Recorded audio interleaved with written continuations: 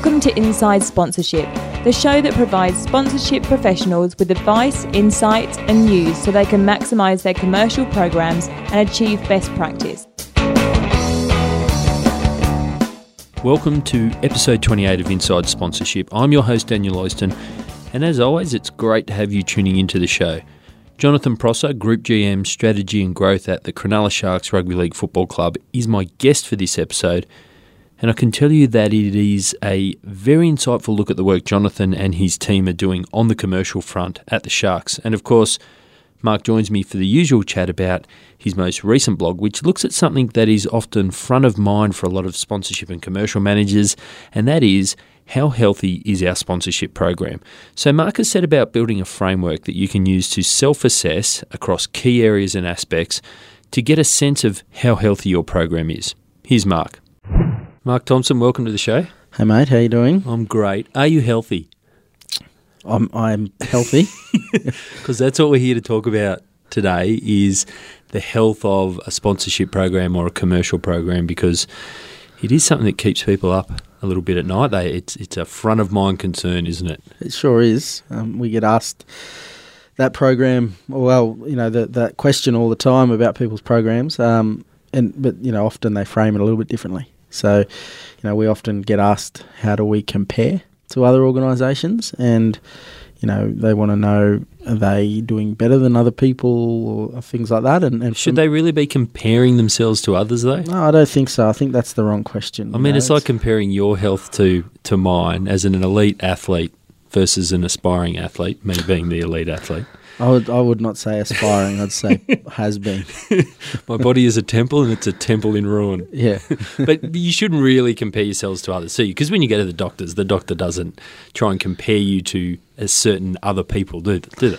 No, that's right. But benchmarking is one thing, and benchmarking is, how do we compare benchmark to others, but they're sort of performance indicators. The question that they should be asking is, as you said before, are we healthy? Is our program in a good state, for the environment we operate in? And sponsorship programs, there are certain elements of that you can control, and there are some that you can't. You can't control team performance. You can't control public perception of if you're in a market.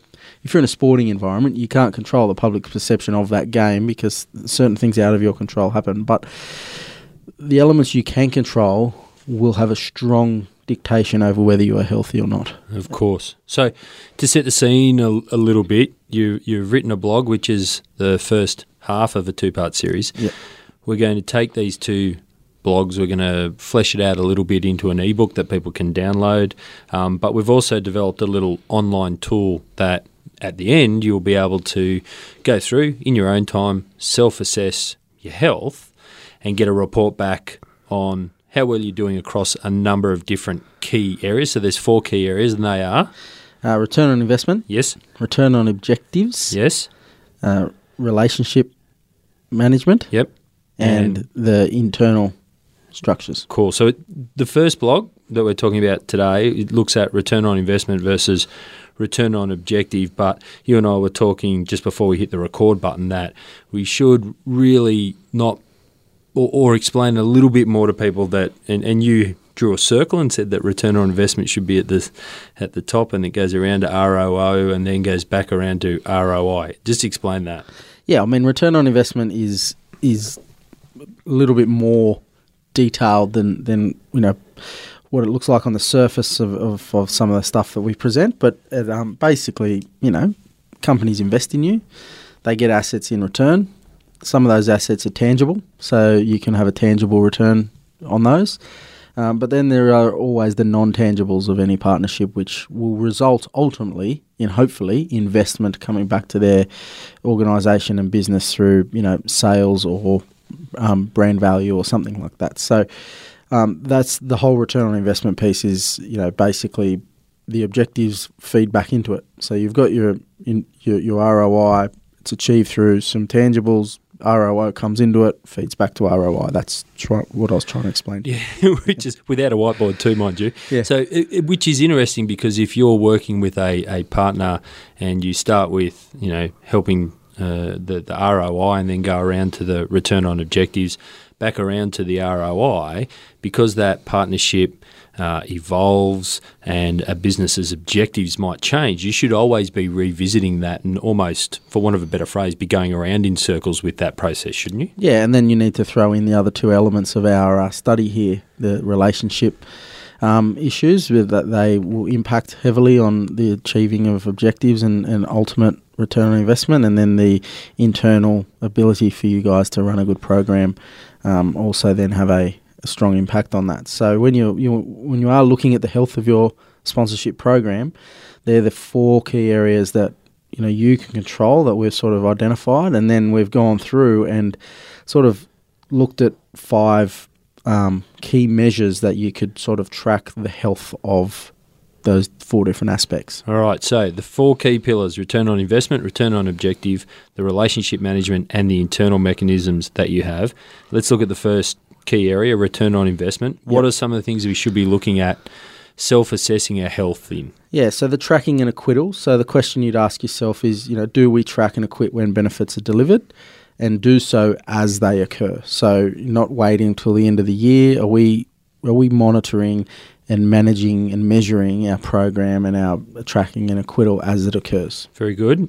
So that's the first one. And I think we've developed 5 in each of the 4 key areas. So overall, this podcast and this blog, and then the next podcast and next blog, we're going to cover off 20 key points to look at. So the first one was return on investment and tracking and acquittal. Second one? And it's what we're always talking about here is monitoring and managing. So I don't have to sort of go through that every time. Benefit utilisation. So do we have visibility of whether benefits are actually being used by sponsors after you deliver them to them? Yes.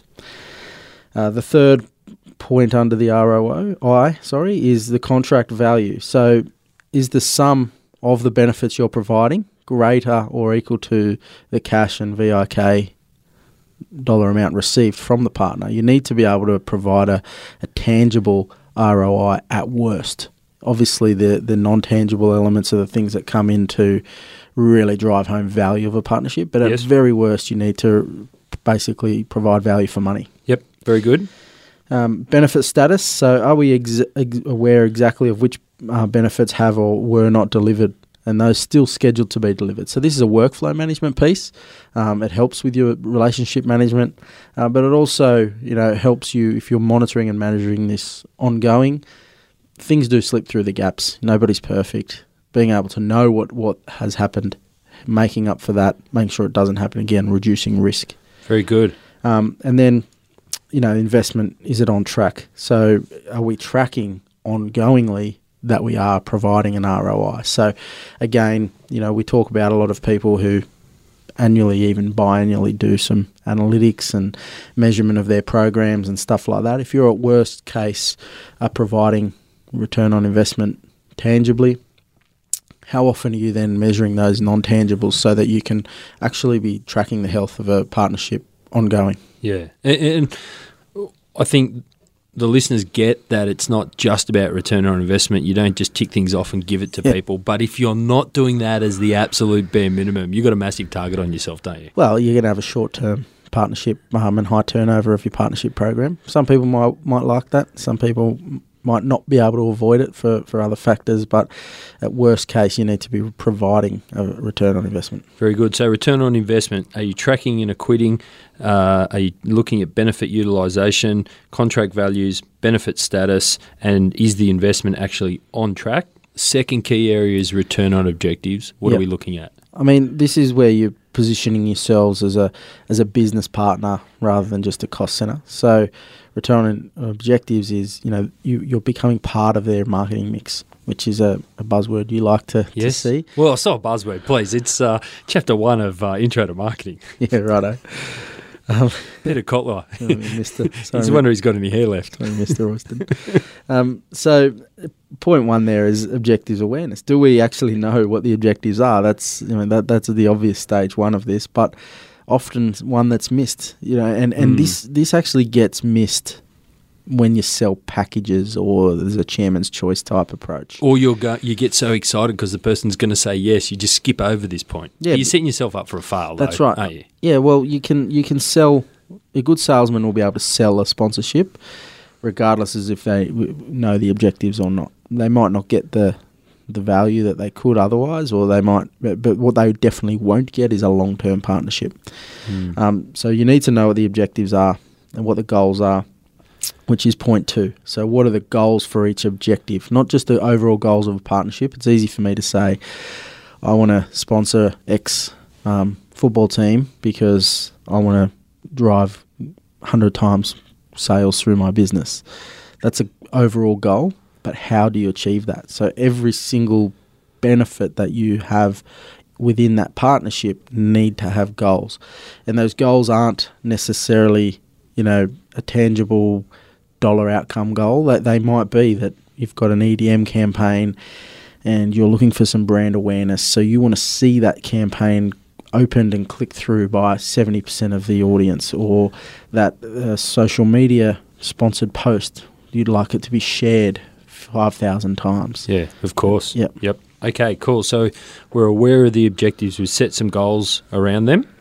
Objectives alignment. So can we say that in our the benefits in our relationships are aligned to objectives? So we know what the objectives are. We know what the goals are. But are those objectives then aligned to benefits which will help drive them? So, if you've got, let's just look at a real simple partnership. If your objectives are community engagement, networking and sales, but you're taking signage and branding on, front of shirt, stuff like that, that's they're brand awareness benefit pieces. They should be aligned to people looking for brand awareness, not for people looking to engage with the community and network. Of course, Of course. So we're aware, we've set goals, they're aligned.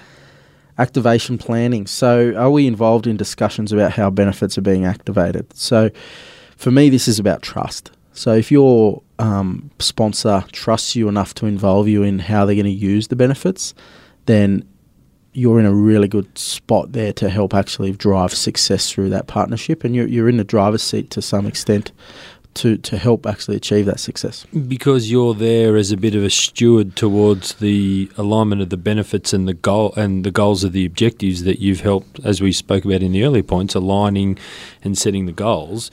You're there making sure that they don't put an activation that is all about, increasing sales when they really want to be doing something else with that activation. Or more so, I actually see this as that you're a segment specialist. So that remembering that you're trying to position sponsorship as just a part of the marketing mix, and then you're an advertising arm almost of that mix through sponsorship. So you're a specialist in the segment that they're using to achieve cut through into the audience you're providing, and so. What you can do there is really hone in on what works best within your segment. There's a few things that also then come to play there. One is what other partners are doing, so you can either leverage together to have group success, or you can avoid doing similar stuff because it might cloudy the waters and provide less cut through for both. Also, what's able to be done. So many times you have sponsors coming along and going, I want to run a big go-kart race through the precinct of the footy match. Safe. And you're like, that's You've great. Got insurance? That's fantastic. But, we've got 5,000 people that are going to be foot traffic through there, and it's just not possible. But we'll talk about relationships and trust further in the next blog and podcast. But it just occurred to me that you, sponsorship managers and commercial managers, should really be pushing that, positioning themselves as a segment specialist, because I don't know, maybe 9 times out of 10, maybe even 10 times out of 10, people are sponsoring and partnering with your organisation because you have a loyal audience, you have access to an audience, and you're probably one of the people in the organisation who understands that audience the best, and that's what you need to keep positioning to the sponsor so that they do involve you in those activation conversations. Yeah, correct. And also, the sponsorship managers, commercial teams, they kind of sit as the heartbeat of any rights holder. You've got access to all different elements of the business to pull it all together. If in a sporting context, you look at the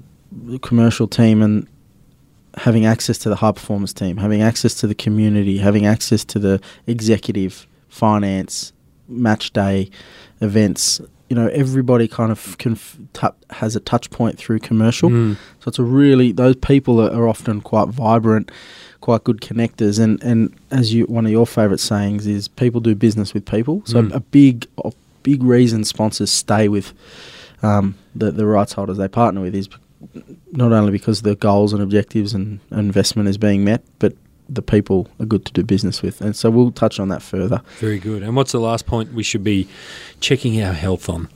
Similar to the investment, that the objectives are on track. So are we aware if we're on track to achieve the stated goals of the objective? This really gets to the heart of being able to plot whether a sponsorship is on a healthy track. Have you got goals against each objective, and are you exceeding them? If you're exceeding them, they're getting return on investment, they're meeting all their objectives, they're in a good spot. Very good. So just to go through those quickly, return on objectives, we're aware of the objectives, we've set goals, we've aligned certain benefits that are well placed to help achieve certain objectives, we're involved in the planning of activations, and we know whether the objectives are on track. Anything else to add? No, only that, business is now taking control of rights holders and sponsorship in terms of the practice that is taken to manage it.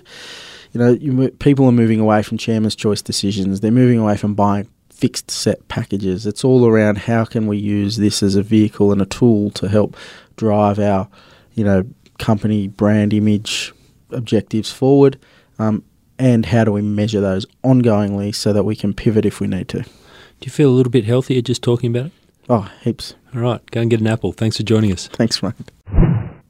I forgot to say at the end of that chat with Mark that you can find a copy of the blog at sponserve.net, and the second part will be live next week. We'll pull it all together into an ebook as well, and we've also put the online self-assessment tool up on the website already. So just head along to sponserve.net and go to the resources section. My guest for this episode is Jonathan Prosser, Group GM, Strategy and Growth at Cronulla Sharks Rugby League Football Club. And Jonathan's background covers three main areas: diplomacy, foreign affairs, public policy, and business and sport. There are two parts to Jonathan's role. The first is the direction of the group, which includes the football club, the licensed club, real estate developments, and the social impact arm of the organisation, the Sharks Have Heart Foundation. And the second part is working on non-traditional growth. So this includes leading their in-house business growth services agency and building strategic partnerships that contribute to financial longevity. So for those of you who are looking to develop income streams outside of the traditional sponsorships that you can attract, this is a great interview for you. Here's Jonathan. Jonathan Prosser, welcome to the show. Thank you. We've got two kick-off questions for you, two icebreakers, and the first is, so this is just so that listeners can get to know you a little bit better, give you some free kick questions. The first is, if your house was burning down and you could only take one item with you, and that's apart from your family and your pets, what would it be? Okay, so this is an easy one. I recently moved house, and this was the one item that, despite half my hockey team coming to help us move because we moved 2 doors down the street, so we had to hand carry everything. This is the one item that I said, no, really, I'll carry that. And it's a handmade teacup or tea mug from Kyoto. No handle. And over there I realised, watching people drink their green tea throughout the day, that it's certainly in that region, it's not the sort of tiny little elegant, almost espresso cup style cups, but it's a sort of a pottery, almost like a pottery pint. So you can have a really good large cup of green tea. So there's something about it, the way it feels, and all of the sort of process that went into the making of it. So that's definitely the item. Very interesting. And so the second icebreaker question is, what was your first ever job? So this goes way back. A job for my parents, but I believe I earned possibly £1 a week for that, which was delivering newspapers and milk to the elderly residents of a residential home or a nursing home. So I used to do a couple of runs with my 2 little containers, each that carried 4 glass pints of milk, which slightly ages me, explaining that that's how the milk used to come. And then I used to go and do another run and pick up the various newspapers and drop them off to the old people who used to quite enjoy seeing this little chap come round with their supplies.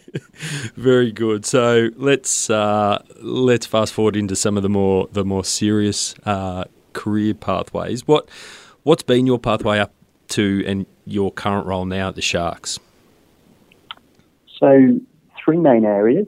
The first is diplomacy and foreign policy.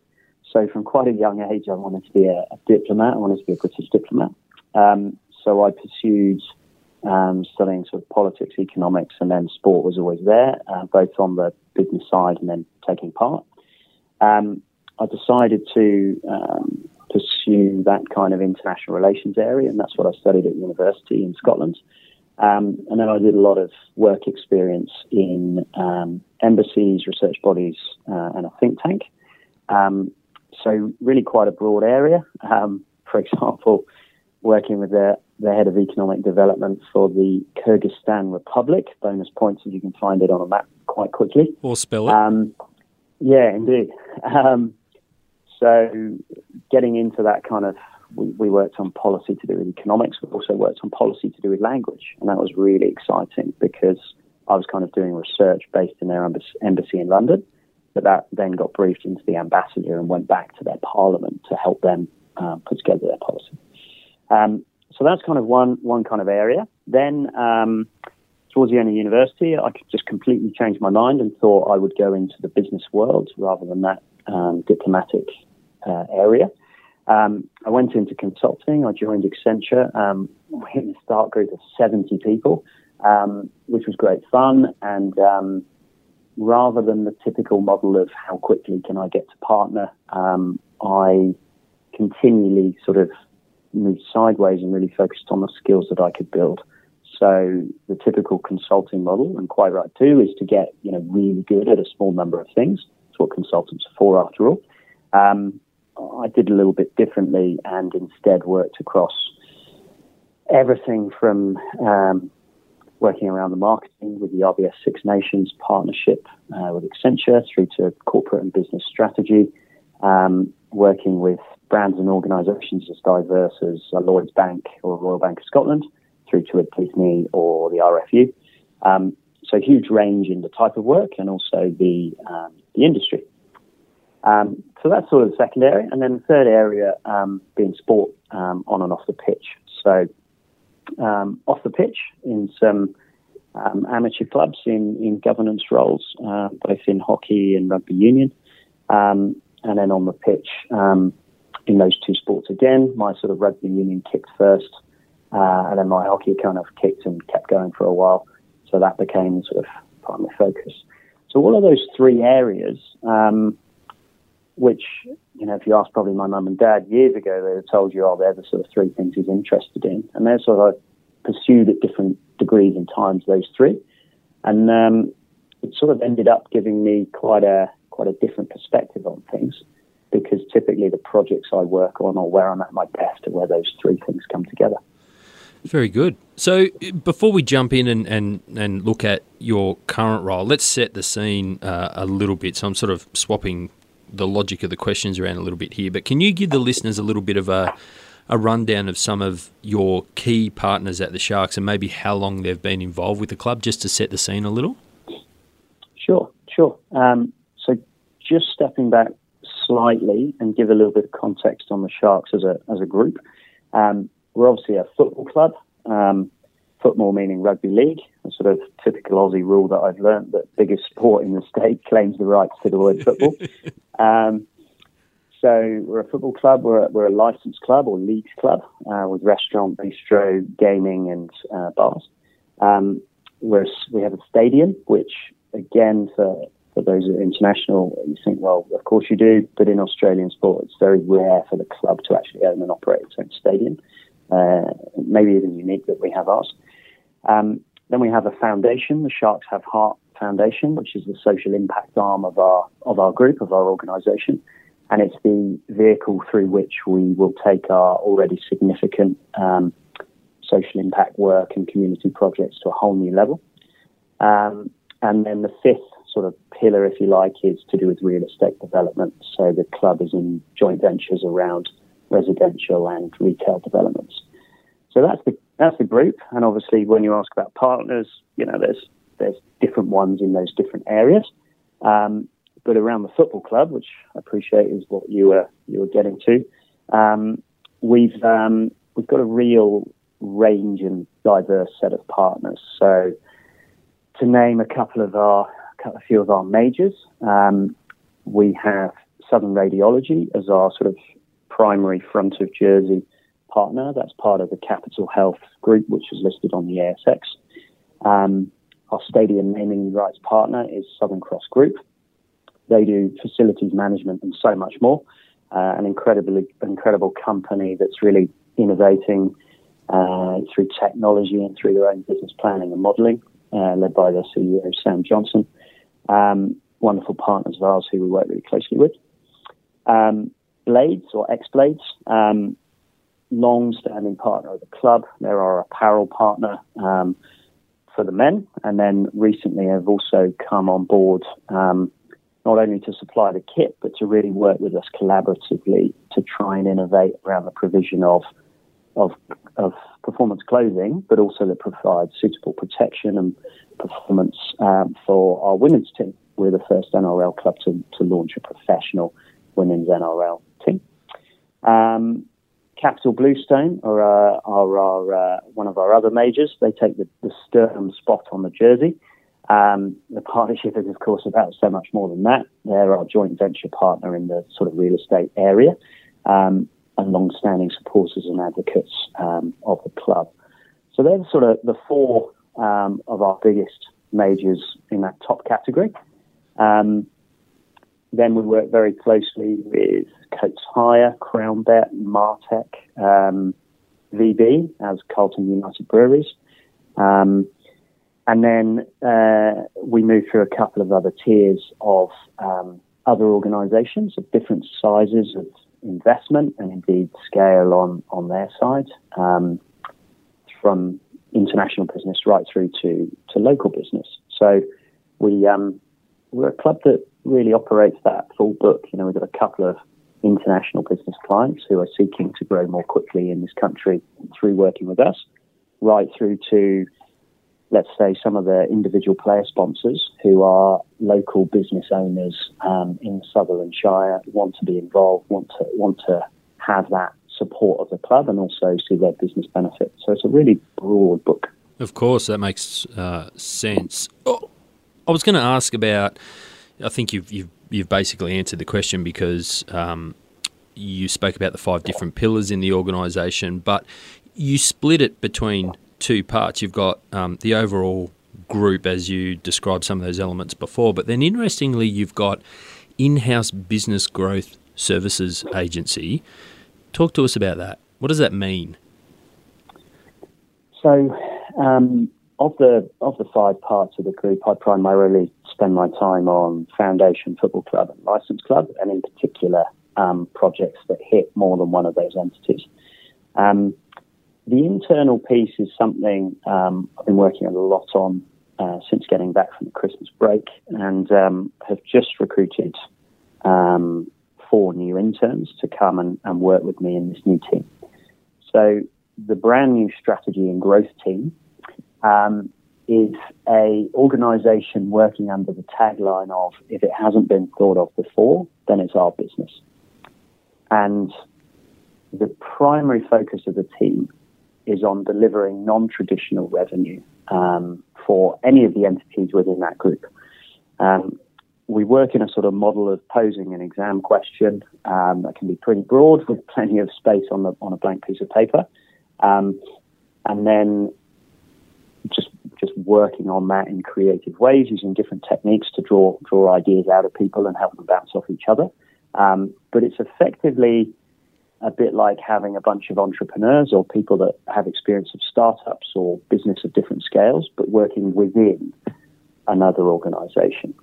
And the reason for that is simply to drive greater revenue, not through some sort of great greed or anything, but we're turning around an organisation that's had a pretty rocky pass financially. That'd be a bit of an understatement, I think. And so it's through doing things differently that we hope to accelerate that turnaround, which is already happening at an astonishing pace. So in step and in parallel with the traditional areas of the organisation really optimising, we're effectively building a totally new business within the Sharks, which will generate new revenues through a variety of partnerships, joint ventures, equity shares, distinct businesses that we set up and ultimately end up exiting. A really broad remit to solve the problem however we may. The people that I've recruited, an excellent bunch of young people. We have a fledgling strategic partnership with the University of Technology Sydney, certainly the most innovative business school that I've been exposed to in New South Wales, if not beyond.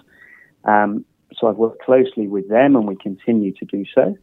And there'll be four new people coming in, working in two teams of two, taking these distinct projects, of which we've got 14 new businesses effectively to build, deliver, get them up and running, making money, and then kind of build the growth plan for each individual business from there. Interesting. So, sorry, go on. No, so I was going to say, I hope I've answered the question. It's quite a different kind of approach. Yeah, no, I think it's fascinating, and I wanted to ask about, because I think there's, I'm not really sure how to phrase it, but a lot to be said for saying, look, let's not just focus on how we do the same old things better. How do we make more calls, or how do we sign more of these or build more of X? But let's set up a little team off to the side to go and look at new ideas and, as you said, new business. But I'm interested to find out, with those four people that you've recruited to join the team, do they have a traditional sporting sort of involvement and background, or have you picked people from different areas that don't come with a preconceived idea about what it's like to work in sports administration? So they intentionally have quite different sets of experience, interests, focus, and even the modules that they've studied. So one has just completed his MBA. He's got really strong analytical ability and has also demonstrated a great propensity to be able to think really creatively, through to a young man who's only just finished school and is heading off to university, and some of the ideas that he's put together on paper already, surprised me in a really good way. So some of them, one of them, I think, actually, only one of them is a sports management major, studying an MBA currently. He's a second-year MBA. So it'll be a rolling internship model. So there will be fairly high turnover, but intentionally so. So we benefit as the Sharks from getting really smart, young, highly motivated people. And the offer that we have put to them is really quite unique. You could go and work at a major corporate, and many of them have outstanding internship programs. But what they probably won't, there's few that would be prepared with the right coaching and leadership, but there's still few that would be prepared to say, right, here's a brand new business. It's scoped to this degree. Some of them not at all. Some of them have been built or even piloted. One of the ones we were talking about, we piloted, and the pilot was a complete failure. We know it works elsewhere, and the people we're working with have a very strong reputation. We know that we just didn't execute it correctly. So some of these young people will get the chance to actually build a revenue-generating business, have their name on it, and at the end of their time, as well as all the coaching and mentoring that go along the way, to have that on their CV, and then to go back to university, and what we're looking at is potentially then, how do we build that into the course content so that sports management today, effectively we want to write a new chapter for what sports management is for tomorrow, through this type of innovative type work. And those people will be able to say, I came in, I worked on this business, we built a new business within a major sports brand, and in the time that I was there, we successfully got revenues to X. And we've scoped it for the next 3 years through a business planning model to get to Y. Now, I think for a young person to be able to say that and sit down in an interview later on in life, I think that's a pretty fantastic opportunity. And the four people who are coming on board are certainly very excited by that. Absolutely, and I think it provides a great opportunity to address the, for want of a better phrase, that tension with millennials where they think that they can always walk into an organisation and have a voice and have ownership of projects and contribute straight away, versus those of us that have been in the corporate grind for quite a long time, expecting them to learn their place and learn off us and be guided. So I think it strikes a fantastic balance. Well, thank you. And a lot of it, I think, is about getting a real blend. So what I haven't done is gone and hired 4 young versions of myself. I've picked people that really bring difference. Certainly, I think I can work with, and they need to have that empathy to what we're looking to do and be, sort of people that you want to have a coffee with. You might even want to have a beer with, and you want to work with. But I don't want 4 versions of myself. I want people that bring totally different skills and perspectives. And just in the early stages of our discussions, they're already demonstrating that. Absolutely. Sounds great. So before joining the Sharks, you had, as you said before, extensive experience at Accenture working in business strategy. You did have some, as you explained again earlier, some smaller and some volunteer sports administration experience, but nothing in professional sport. I'm guessing some seasoned sports administrators would have been competing for you for the current role that you've got at the Sharks. Tell us why your Accenture experience made the Sharks believe that you were the best candidate. Well, it's really a question for our group CEO, Lyle Gorman, and our CEO of our license club, Marcelo Velos. They probably, when I cook up some of my more wacky or different ideas, they probably ask that question themselves. I think they both recognised that they wanted a different set of skills to come into the organisation. Lyle has huge experience across numerous sporting codes at an educational level, in governance. He's on the board of Cricket New South Wales. Of course, he's largely known for all the amazing work he did in the round ball version of football. And so he'd seen a lot of different examples and models, and the way it was put to me was that he was looking for something a little bit different. I guess the breadth of my experience working in numerous sectors, from health to retail to real estate to sport to entertainment to pro bono work with charities, probably was an appealing draw card. It's a bit like my role is very specific, but if things come up, it's a bit like having a utility on the team who probably has some experience of that or has in their network people who have. So that's me really just sort of guessing it's a question for them.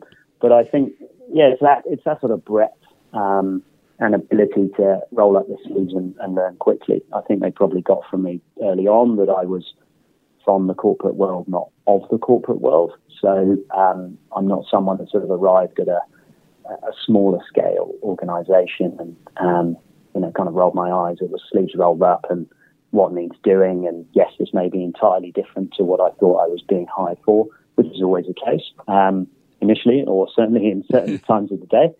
But just a huge desire to just get on with it and be part of an amazing opportunity to turn around a incredible organisation which pulls on the heartstrings of people like nothing else I've really seen. I know from our past conversations, Daniel, I mentioned my love for Italian football, which was on free-to-air TV in the UK when I was growing up, and I've I often think about that in the San Siro in Milan, where I looked up and there was a guy who didn't even watch the match, and he was risking his life hanging off one of the top tier railings, conducting the singing with a trumpet or something.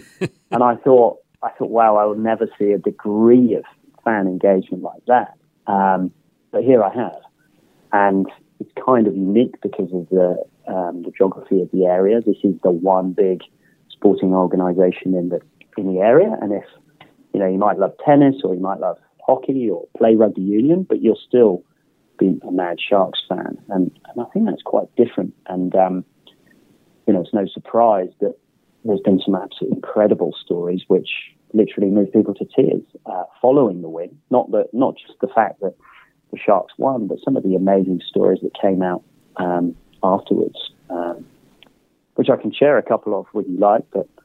Yeah, well, I was gonna say I probably won't post the video for our listeners, but I might share it with you, Jonathan, on the email, and we'll get to talking a little bit about the Sharks' success and winning the competition last year a little bit later in the chat. But it moved me to tears. It moved my 8-year-old son to uncontrollable tears, where it was I didn't know, and we're staunch Parramatta supporters, but I didn't know whether he was crying because he was upset that the Storm didn't win or that he was really happy that Cronulla won. I couldn't figure it out. That's how uncontrollable he was. Like, it was just it was an amazing afternoon. So, yeah, it would be great if you could share some of those stories and link the passion of the club. Sure. So we work under the sort of the tagline of the direction of being more than just a football club.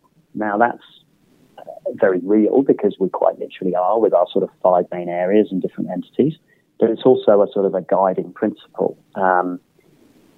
Lyle's been very clear that we're not actually here just to win footy matches. We're not just here to win premierships. We hear a bigger calling, if you like, hence the big focus on the foundation and the amazing work that our community teams do. So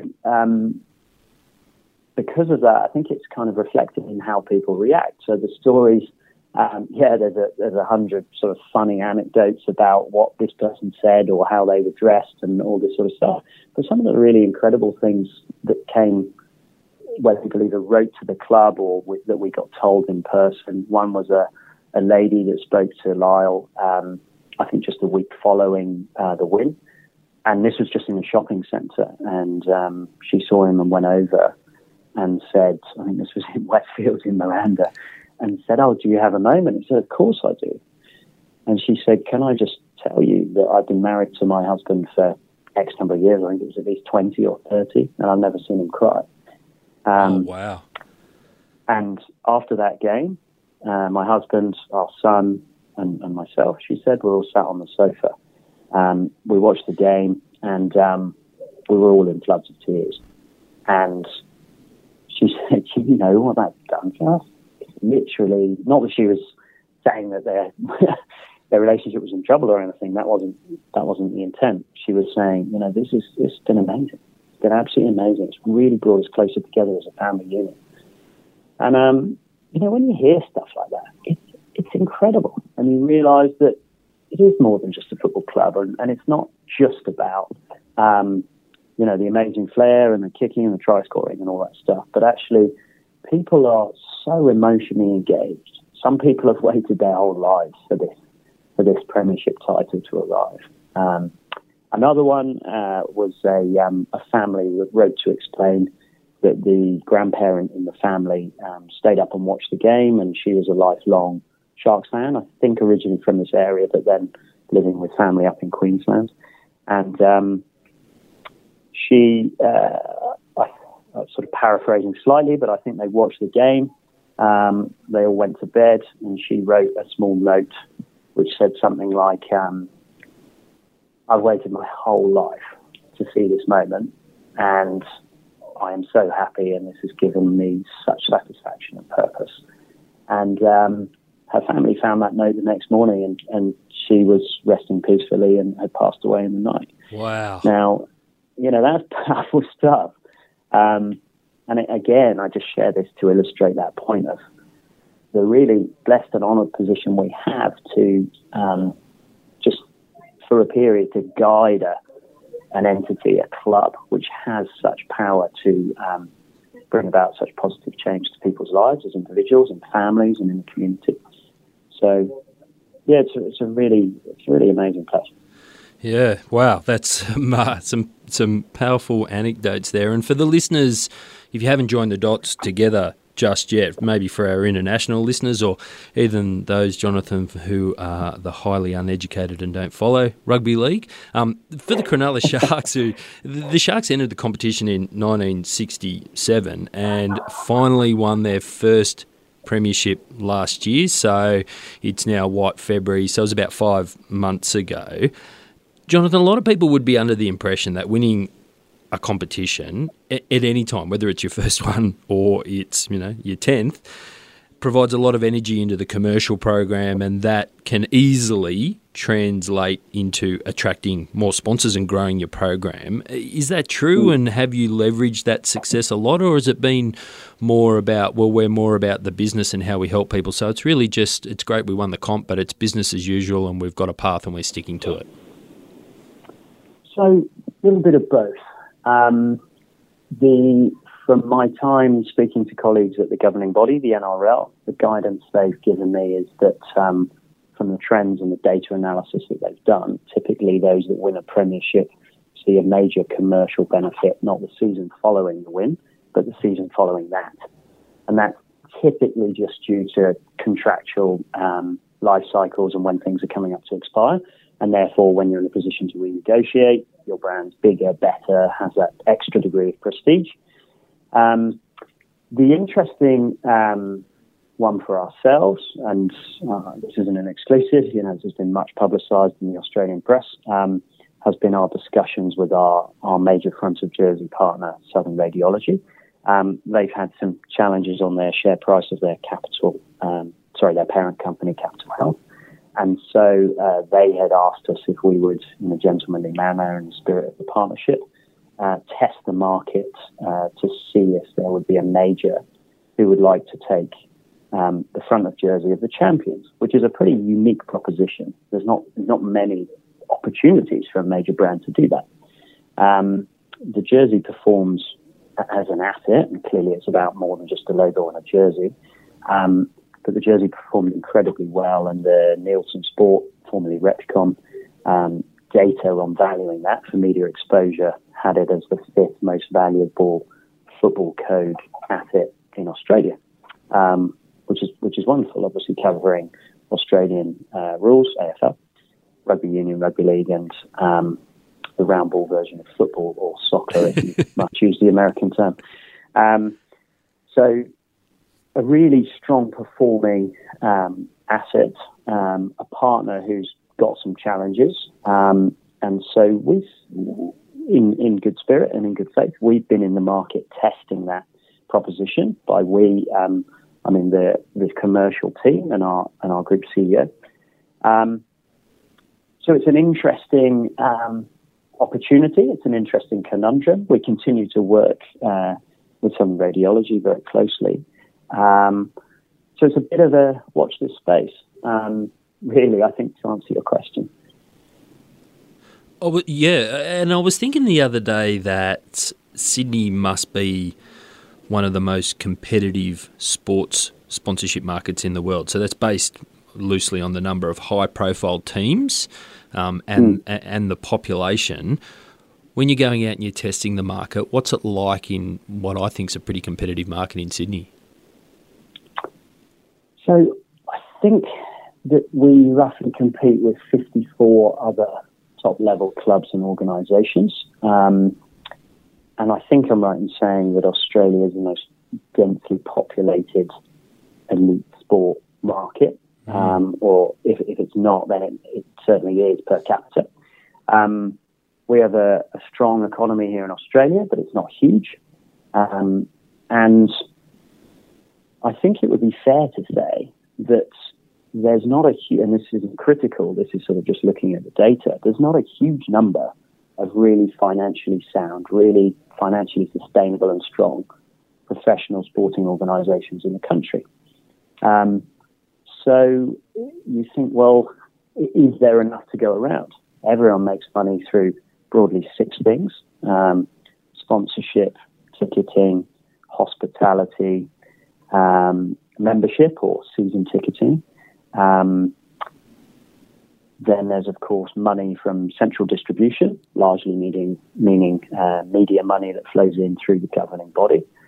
And then, of course, there's merchandise and retail operations.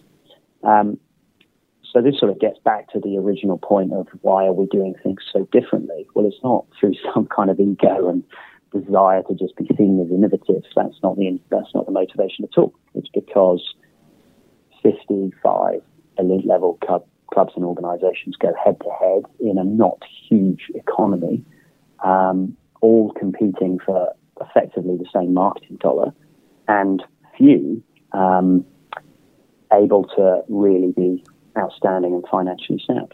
So, sort of simple conclusion, well, clearly we must do something differently because there may not be enough to go around.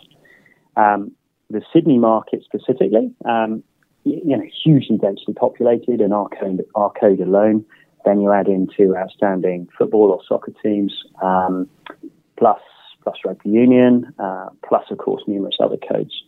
I'm really intrigued to see what the wonderful happenings going on in professional women's sport, how that links into this discussion. Does that mean that instead of 55, all of a sudden you build out to 65, 70, 80, all competing for that same dollar? Or does it mean there's more whole of club level agreements, much like I mentioned the wonderful support and work that we have with Blades, which has long been around our men's NRL, and now is starting to work and collaborate around our women's NRL. So, it's certainly an incredibly tough market proposition. Hence the need to innovate and do things differently. And then the wonderful introduction of women's sport in a professional era, which is just so fantastic to see, and where I think Australia as a country is already leading the way internationally, and quite rightly so, and I think will really kick on through numerous codes. But it'll be interesting to see how that influences and affects the market as well. Yeah, I agree. It'll be fascinating to see how that plays out commercially. Jonathan, there aren't many teams that come to mind that haven't had a scandal or two over the years, and the Sharks are no different. When something unsavoury comes to light, how do you manage it? How do you manage it with the sponsors? So, I think the first thing I'd say is sponsors, and this isn't to be pernickety, but sponsors isn't really a word we use. We talk about partners, we talk about partnerships. And that really kind of then drives, well, how do we handle things like that? Well, if you were in business with someone and a scandal happened on your side of the fence, well, the first thing you probably need to do is pop over with a cup of tea at daybreak to the other side of the fence and say, yeah, this has happened, and this is what we were thinking, but we want to sit down with you and work through this because we're partners. So I think that a high degree of empathy is always needed. I think that being really proactive, giving people wherever is possible, and obviously there are often constraints around this due to integrity investigations or other code-specific things, giving our partners as much information as possible so they feel informed and they're getting the news, prior to the media, etc.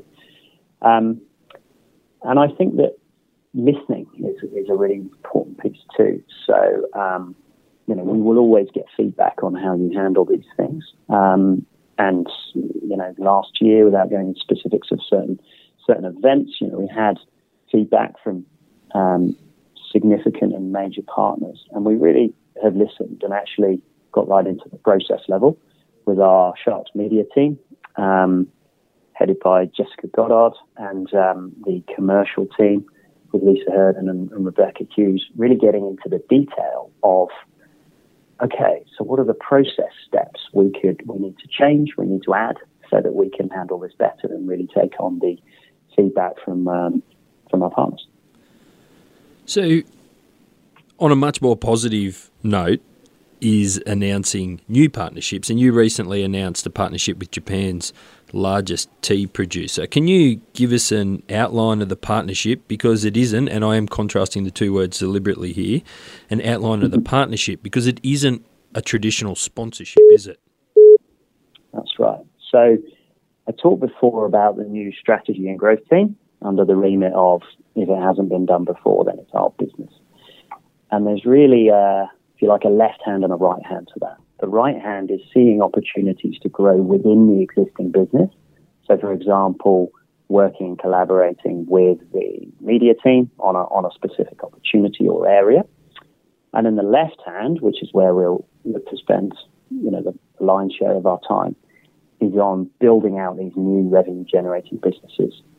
Now, the first one's already built and making money for the sharks, and importantly, making money for our partners. And this was not something we cooked up on the whiteboard in isolation. This was something we built specifically with E2N, having sat and listened to their real needs.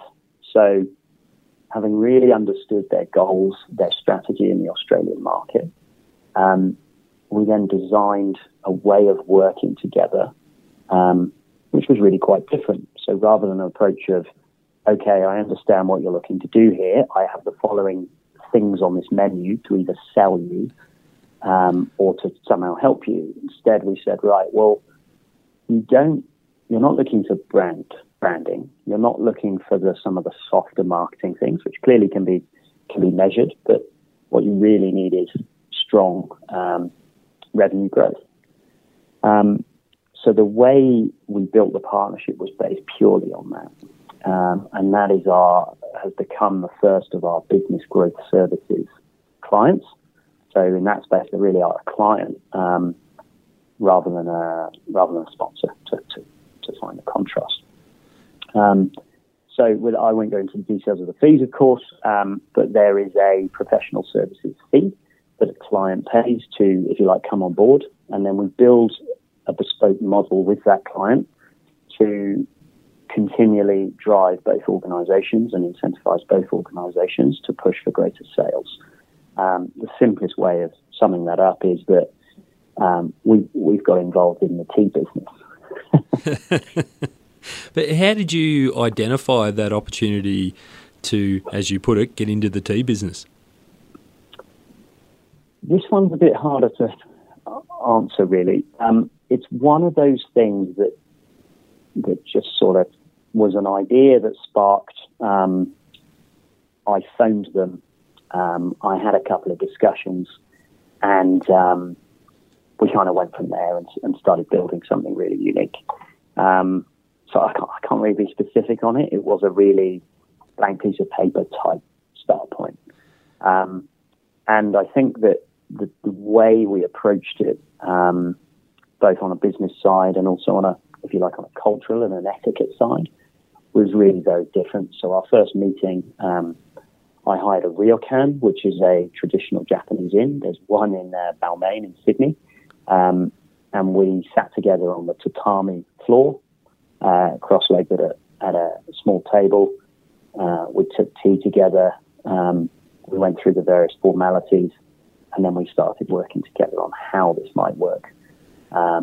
Much later on, representatives from the company pointed out to me that even in Japan itself, as well as in the US and in Australia, no organization had really approached a first face-to-face meeting like that. And so I think that's how we really showed our point of difference, through not just kind of getting online and reading some etiquette YouTubes or something, but actually having a real deep interest in the culture and building a partnership based on that mutual respect and real interest. It's interesting, and I'm actually surprised that they've mentioned that nobody else has really taken that approach. Are there any other cultural considerations or sensitivities that you needed to, and you probably still do, navigate in the partnership? Is there anything else that's interesting? Some of the real basics, which I'm sure most people will be aware of, is in Japanese culture, everything is for a reason. And for a Westerner, it's fantastic because it actually forces you to slow down and be very deliberate in your movements, in your actions, not in a kind of overly formal or precise way. If you sit with a Japanese person and eat a meal, you'll notice, I'll quickly pick this up, there's a real skill in not just using the chopsticks, but kind of using them and immediately putting them away. Because it's all to do with a sort of a degree of elegance. That's probably not the wording that a Japanese person would use, but that's the kind of the respect that I have for it, and that's how I see it. I think it's a very elegant culture. So I've learned to, I'm actually left-handed, which has caused a fair bit of amusement. I met a different Japanese person the other day that said, yes, he was once left-handed, but he isn't anymore. Oh, wow. You're not really left-handed in Japan. You just haven't learnt yet. Yeah, indeed. It can have a bit of a negative association. So there's a bit of intrigue there. I think in more Western cultures, sometimes left-handedness is sometimes tied, perhaps a bit stereotypically, but tied more to the creative, the arts, that kind of thing. And so, fortunately, one of my brothers taught me to use chopsticks, and he's right-handed. So it took me ages, and everyone thought I was really a bit stupid and didn't understand why I couldn't do it. It was only sort of years later we realised he taught me the wrong way for my brain. But now I can do it right-handed, which is good socially. And I've sort of managed to up my speed from using the chopsticks to then kind of immediately putting them away or putting them down because of that sort of etiquette. You don't sit kind of holding them. You immediately put them away. So some of those small, subtle things, which, like I say, is not formality or doesn't create barriers, but you naturally, if you're open, you just pick them up, and it's such a beautiful and wonderful culture that it's a real pleasure to just get immersed in it. For what it's worth, I'm right-handed and I can't use chopsticks right-handed myself. So can you explain how, and this is going to be a little bit of a leading question because I think myself and the listeners already understand some of these elements, but can you explain how the reporting on this partnership is occurring? Because I'm guessing it's going to be pretty different from the normal sort of sponsorship, partnership, acquittal documents and media evaluation reports that you'd traditionally give a partner. Sure. So within the Sharks, the way we're working to put a degree of governance around the strategy and growth team is to say we'll run it for a year, and then we'll baseline all of the projects, and then we'll forecast from there. It's it's pretty much impossible to forecast what this unit will generate in its first full year of operation in its fully structured guise with the right size of team. Another way to describe that is if you're doing something totally different, how could the rules of the existing business possibly govern it in a good way? So we need to sort of just let it run and give it a bit of space, and then we'll put the relevant financial structure around it so we can really measure success and really drive its growth. Ultimately, the vision for the team is to be able to sit alongside one of the other major areas in the business, like, for example, membership, and achieve a similar level of revenue, but to have done it from all of these unique and quite different projects. So that's the Shark side. And then on with the client, there's and it's always designed from the off, and it's different with each. But there's the hard revenue side. So it's a really simple scorecard. It's really how effective are the Sharks in driving new revenues for the client. And there's a simple dollar sign scorecard, which is very easy to report on. And then there's ongoing acquisition work together where we will look at other organizations, particularly ones where we have strong and trusted partnerships, where we can give a warm introduction, where we can go alongside, help facilitate and add real value to both parties. And then there is a softer side, and how we measure that. It may be, and I think the way we're working is we'll just focus on actually measuring the revenue, the dollar sign stuff, but then kind of just noting verbatim the other things. So when the Honourable Treasurer of Australia, Scott Morrison, and I should add unscripted as well, when he says on national TV, this is one of the leading examples of business innovation in our country, that's a really wonderful thing and great for us as an organisation to get that recognition. That's the kind of thing that needs to be noted alongside the dollars. We're not going to waste time trying to quantify it or calculate it. We'll just have it alongside in a sort of almost like the other side of the scales. When Channel 10 did an exclusive news piece at the tea ceremony we conducted, which had various politicians, diplomats, and senior business people, both Japanese and Australian, some of the footage that went out on there in a piece that they called Samurai Sharks was really wonderful and really helped to differentiate what we're doing together. Again, we could certainly get the stats on the reach and all of that, but we try and just keep it simple. So we'll measure the hard dollars, and then we'll kind of note and explain on the other side of the scale some of the broader media pieces. Of course. And you spoke about how Scott Morrison said it was a great example of business innovation, which is a bit of a, guys, there should be more people looking at innovative business partnerships like this. So do you think there are many opportunities in Australia to develop similar partnerships, maybe even with Australian-based companies? And if you do think that, do you think it's a case of accessing more income from a partner, actually generating more income for an organisation, or do you think it'll move to splitting the pie a little bit more? I think probably both.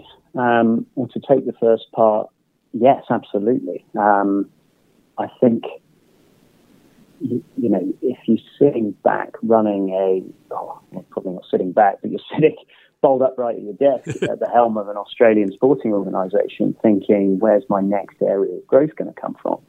Of course, you're going to focus on optimising all the traditional parts of the business. But there's, loads of really impressive brands, clubs doing that, and it's still not delivering the right financial returns for them. And I don't mean from a greedy sense. I mean from a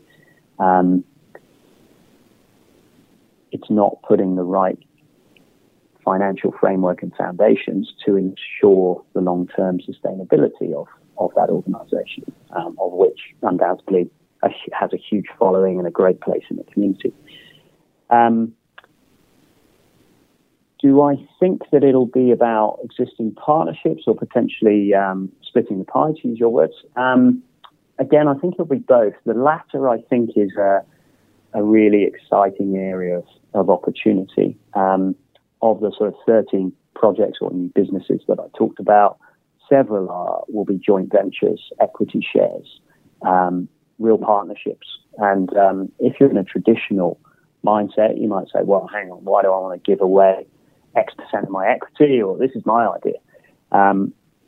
But we sort of quickly get past that mindset, because actually I think you can scale more quickly with the right collaboration and the right partnerships, and you get unique expertise. So as an example, we started working with our innovation partner, a company called Lakiba, who are based in Sydney, Melbourne, and have a growing presence in London, as well as having offshore development centres in India and in Italy, and are in Italy as well.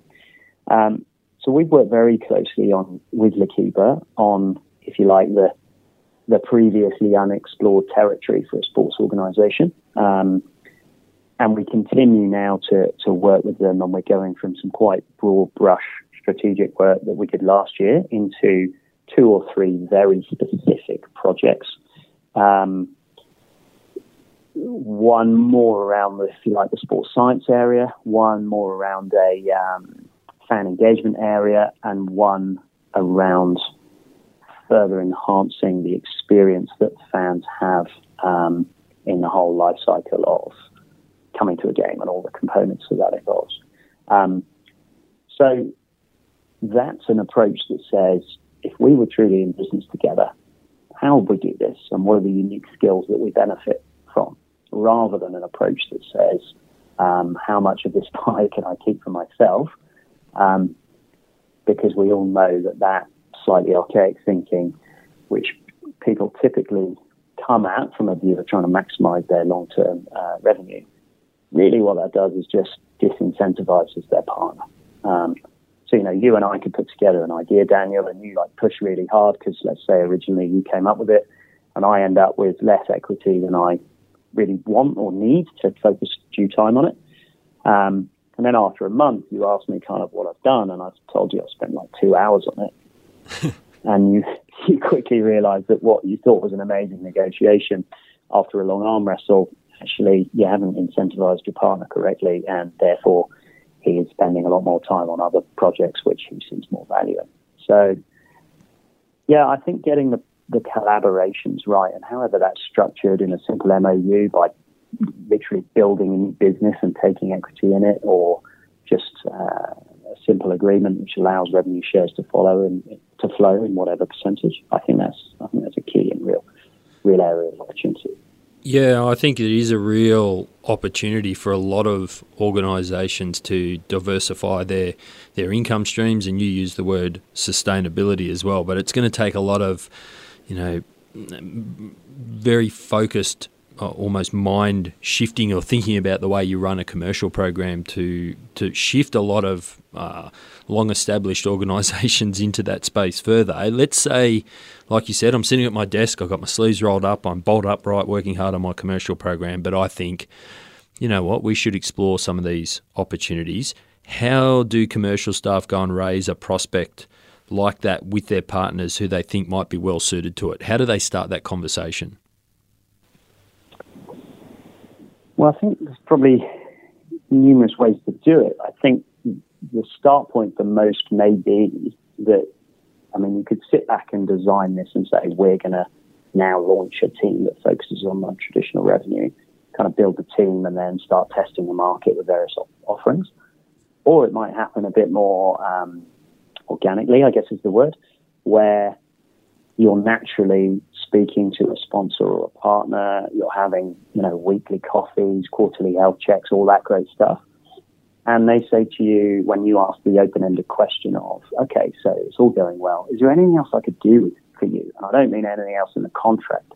Is there something outside? What are your pain points? What are your challenges?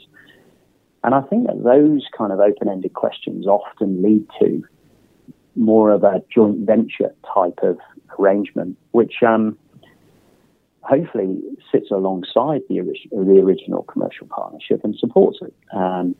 And then on the reporting back into the CEO or whoever it might be, the person who's put that together is able to say, look, not only for our X number of dollars a year major partnership with this leading brand, not only are we getting the following feedback on a really regular basis, they're delighted, they didn't like this, but we changed it, we're working really proactively. But alongside, we've actually scoped, for example, straight 50-50 revenue share on this new business opportunity, which we're going to put to our members and we're going to promote through our channels, and they're going to provide all the expertise. And we believe that over the course of 3 years, through initially awareness, then an education, trust building, through to sales conversion, that we'll see this business start to deliver X amount of dollars by this date, and that sort of proper forecasting. So it's almost an impossible question to answer. I would suspect more would come out of that latter approach of collaborating with existing partners. But of course, you could go out and build a collaboration type partnership or work with an organization specifically. There are many organizations you'd love to work with and they'd love to work with you, but a sort of a major sponsorship fee is just not an option. So there are often ways to say, okay, well, does this then maybe get steered towards a strategic partnership rather than a commercial partnership or sponsorship? And if so, what are the rules we put around that? And of course, you then need to manage it accordingly, because if someone's not paying a fee for the traditional things, well, then you'll presume they shouldn't really get all that traditional exposure and brand. But if you're truly working together, maybe there would be a way of navigating it. So you find that you have to work very hard. Actually, you have a great idea, you want to build a new business, but then all the rules and process that governs it to actually make sure it works and fits and everyone's comfortable with it sitting alongside the more traditional partnerships, that's a challenge, and that takes a lot of thought and collaboration. I think we've gotten some great insight to how your mind works and how you approach your job and growing revenue for the Sharks. Now you've been quite worrying. now you've been in the role for some time. You obviously interact with commercial managers, particularly in the NRL, and their sponsorship and partnership staff from, and maybe not just from the NRL, but other organisations pretty regularly.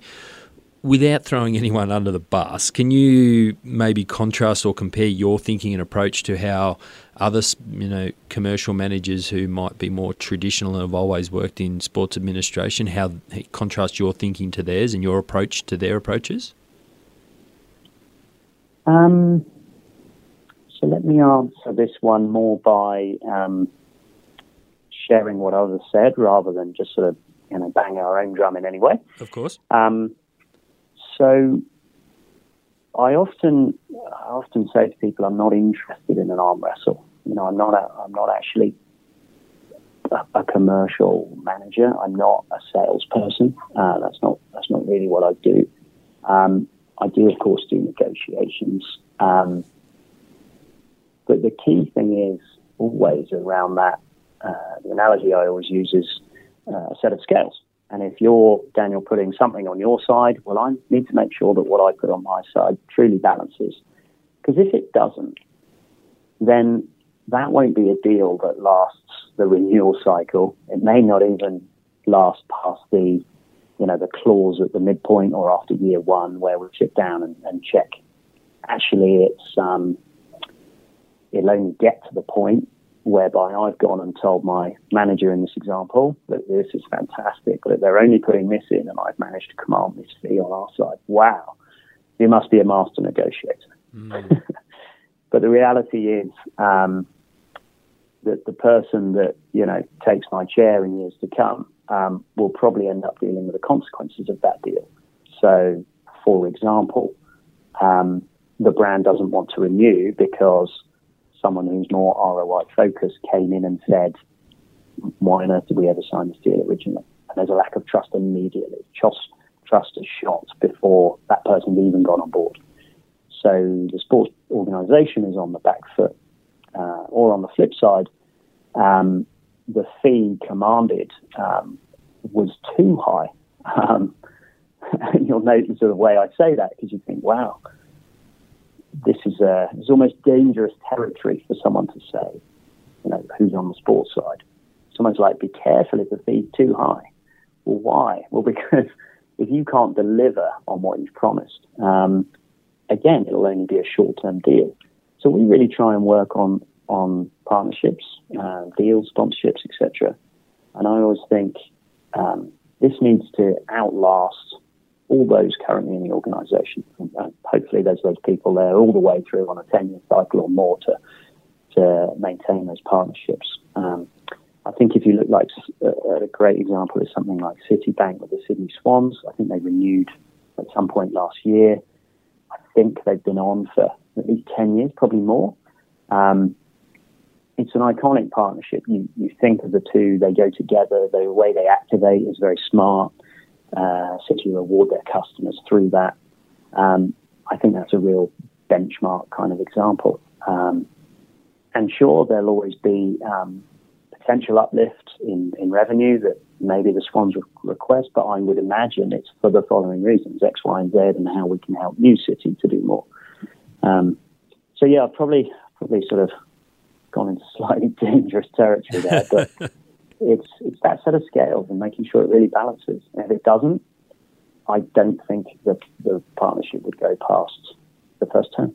Oh, and I 100% agree with you. I've never thought about the partnership in terms of a balancing act. I've always more traditionally looked at it that, do we both get what we want out of it? But I think the scales analogy is an interesting one and a really, really powerful one that I think a lot of partnership and sponsorship and commercial professionals should keep in mind that, is this balance? Because I think, as you rightly point out, it will help ensure longevity and success. Yeah, absolutely. How do you keep up with what's happening in the partnership and sponsorship market? And I don't mean that in so much of a way of, this person signed a big deal with that brand, but more from a professional development point of view. So plenty of reading, myself, but not just for my own benefit. So we've got a great kind of culture here of people reading a huge, broad range of sources and then sharing. So if you sort of feel it, someone else needs to take 2 minutes over it. The email that comes around really ought to say, have a skim of this, or you need 3 minutes to read this. These are the key things, and, I've highlighted below what else to look out for, or something like that. So it's quite directed, and, everyone's very busy. So if you can help your teammates or your colleagues out to find the specifics more quickly, then that's always welcome. And within our organisation, there's a really broad set of experience and different backgrounds. And so naturally interests vary, and then naturally the sources of what people read, listen to, etc. vary. I have not a long drive, but I'm in the car every day or most days. And I really enjoy podcasts. This morning on the way in, I listened to Eleni Solta's Japan in Focus, which is an ABC Radio 1. That gives more culture, business, economics, politics, and particularly focused on relations between Australia and Japan. I think that one's really, really enjoyable. I love Tracy Holmes' The Ticket, which is, again, more focused on sport off the pitch and governance. She has some wonderful guests on there, and it's very thought-provoking. Publications from Sports Pro and Sports Business Insider, and we work and use Prospector, particularly in the commercial team. I've got my reports set up to hit me with articles, particularly around international business, and then also foundations, pro bono, and the charitable sector, so that I stay abreast of some of the developments and things going on there in relation to, which of course informs and is in relation to our Sharks Have Heart Foundation. Very good. Jonathan, awesome chat, really insightful. I enjoyed that. If people want to get in touch with you or find out more about the Cronulla Sharks and the group, what can they do? Certainly give me a shout. LinkedIn's always a good way. There are two Jonathan Prossers in Australia. There's me, who's got dark hair, and then there's the evil one. Australian. No, he's definitely not evil. He's a good guy.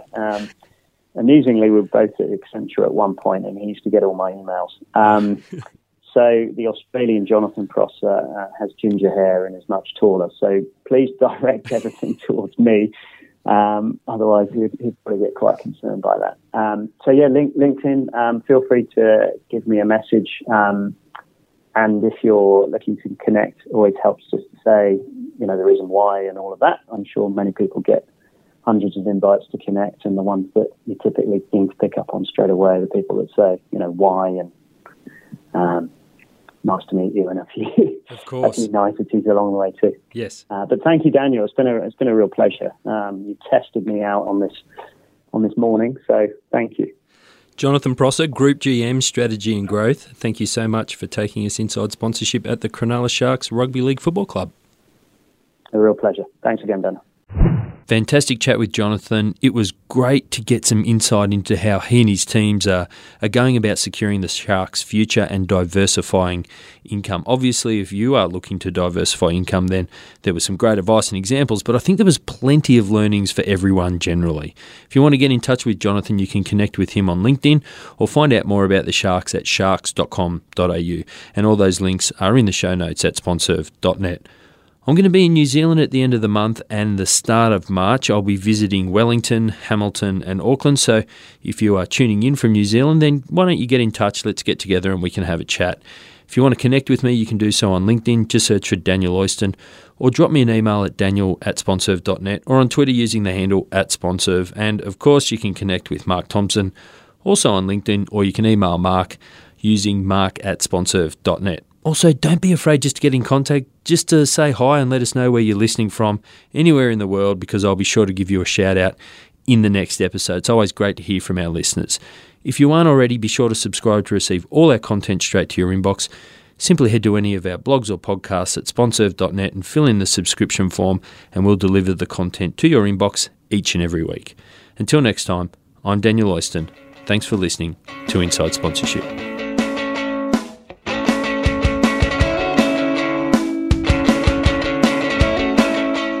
for listening to the show. For more episodes, blogs and resources, head to sponserve.net or search for SponServe on Facebook, Twitter or LinkedIn.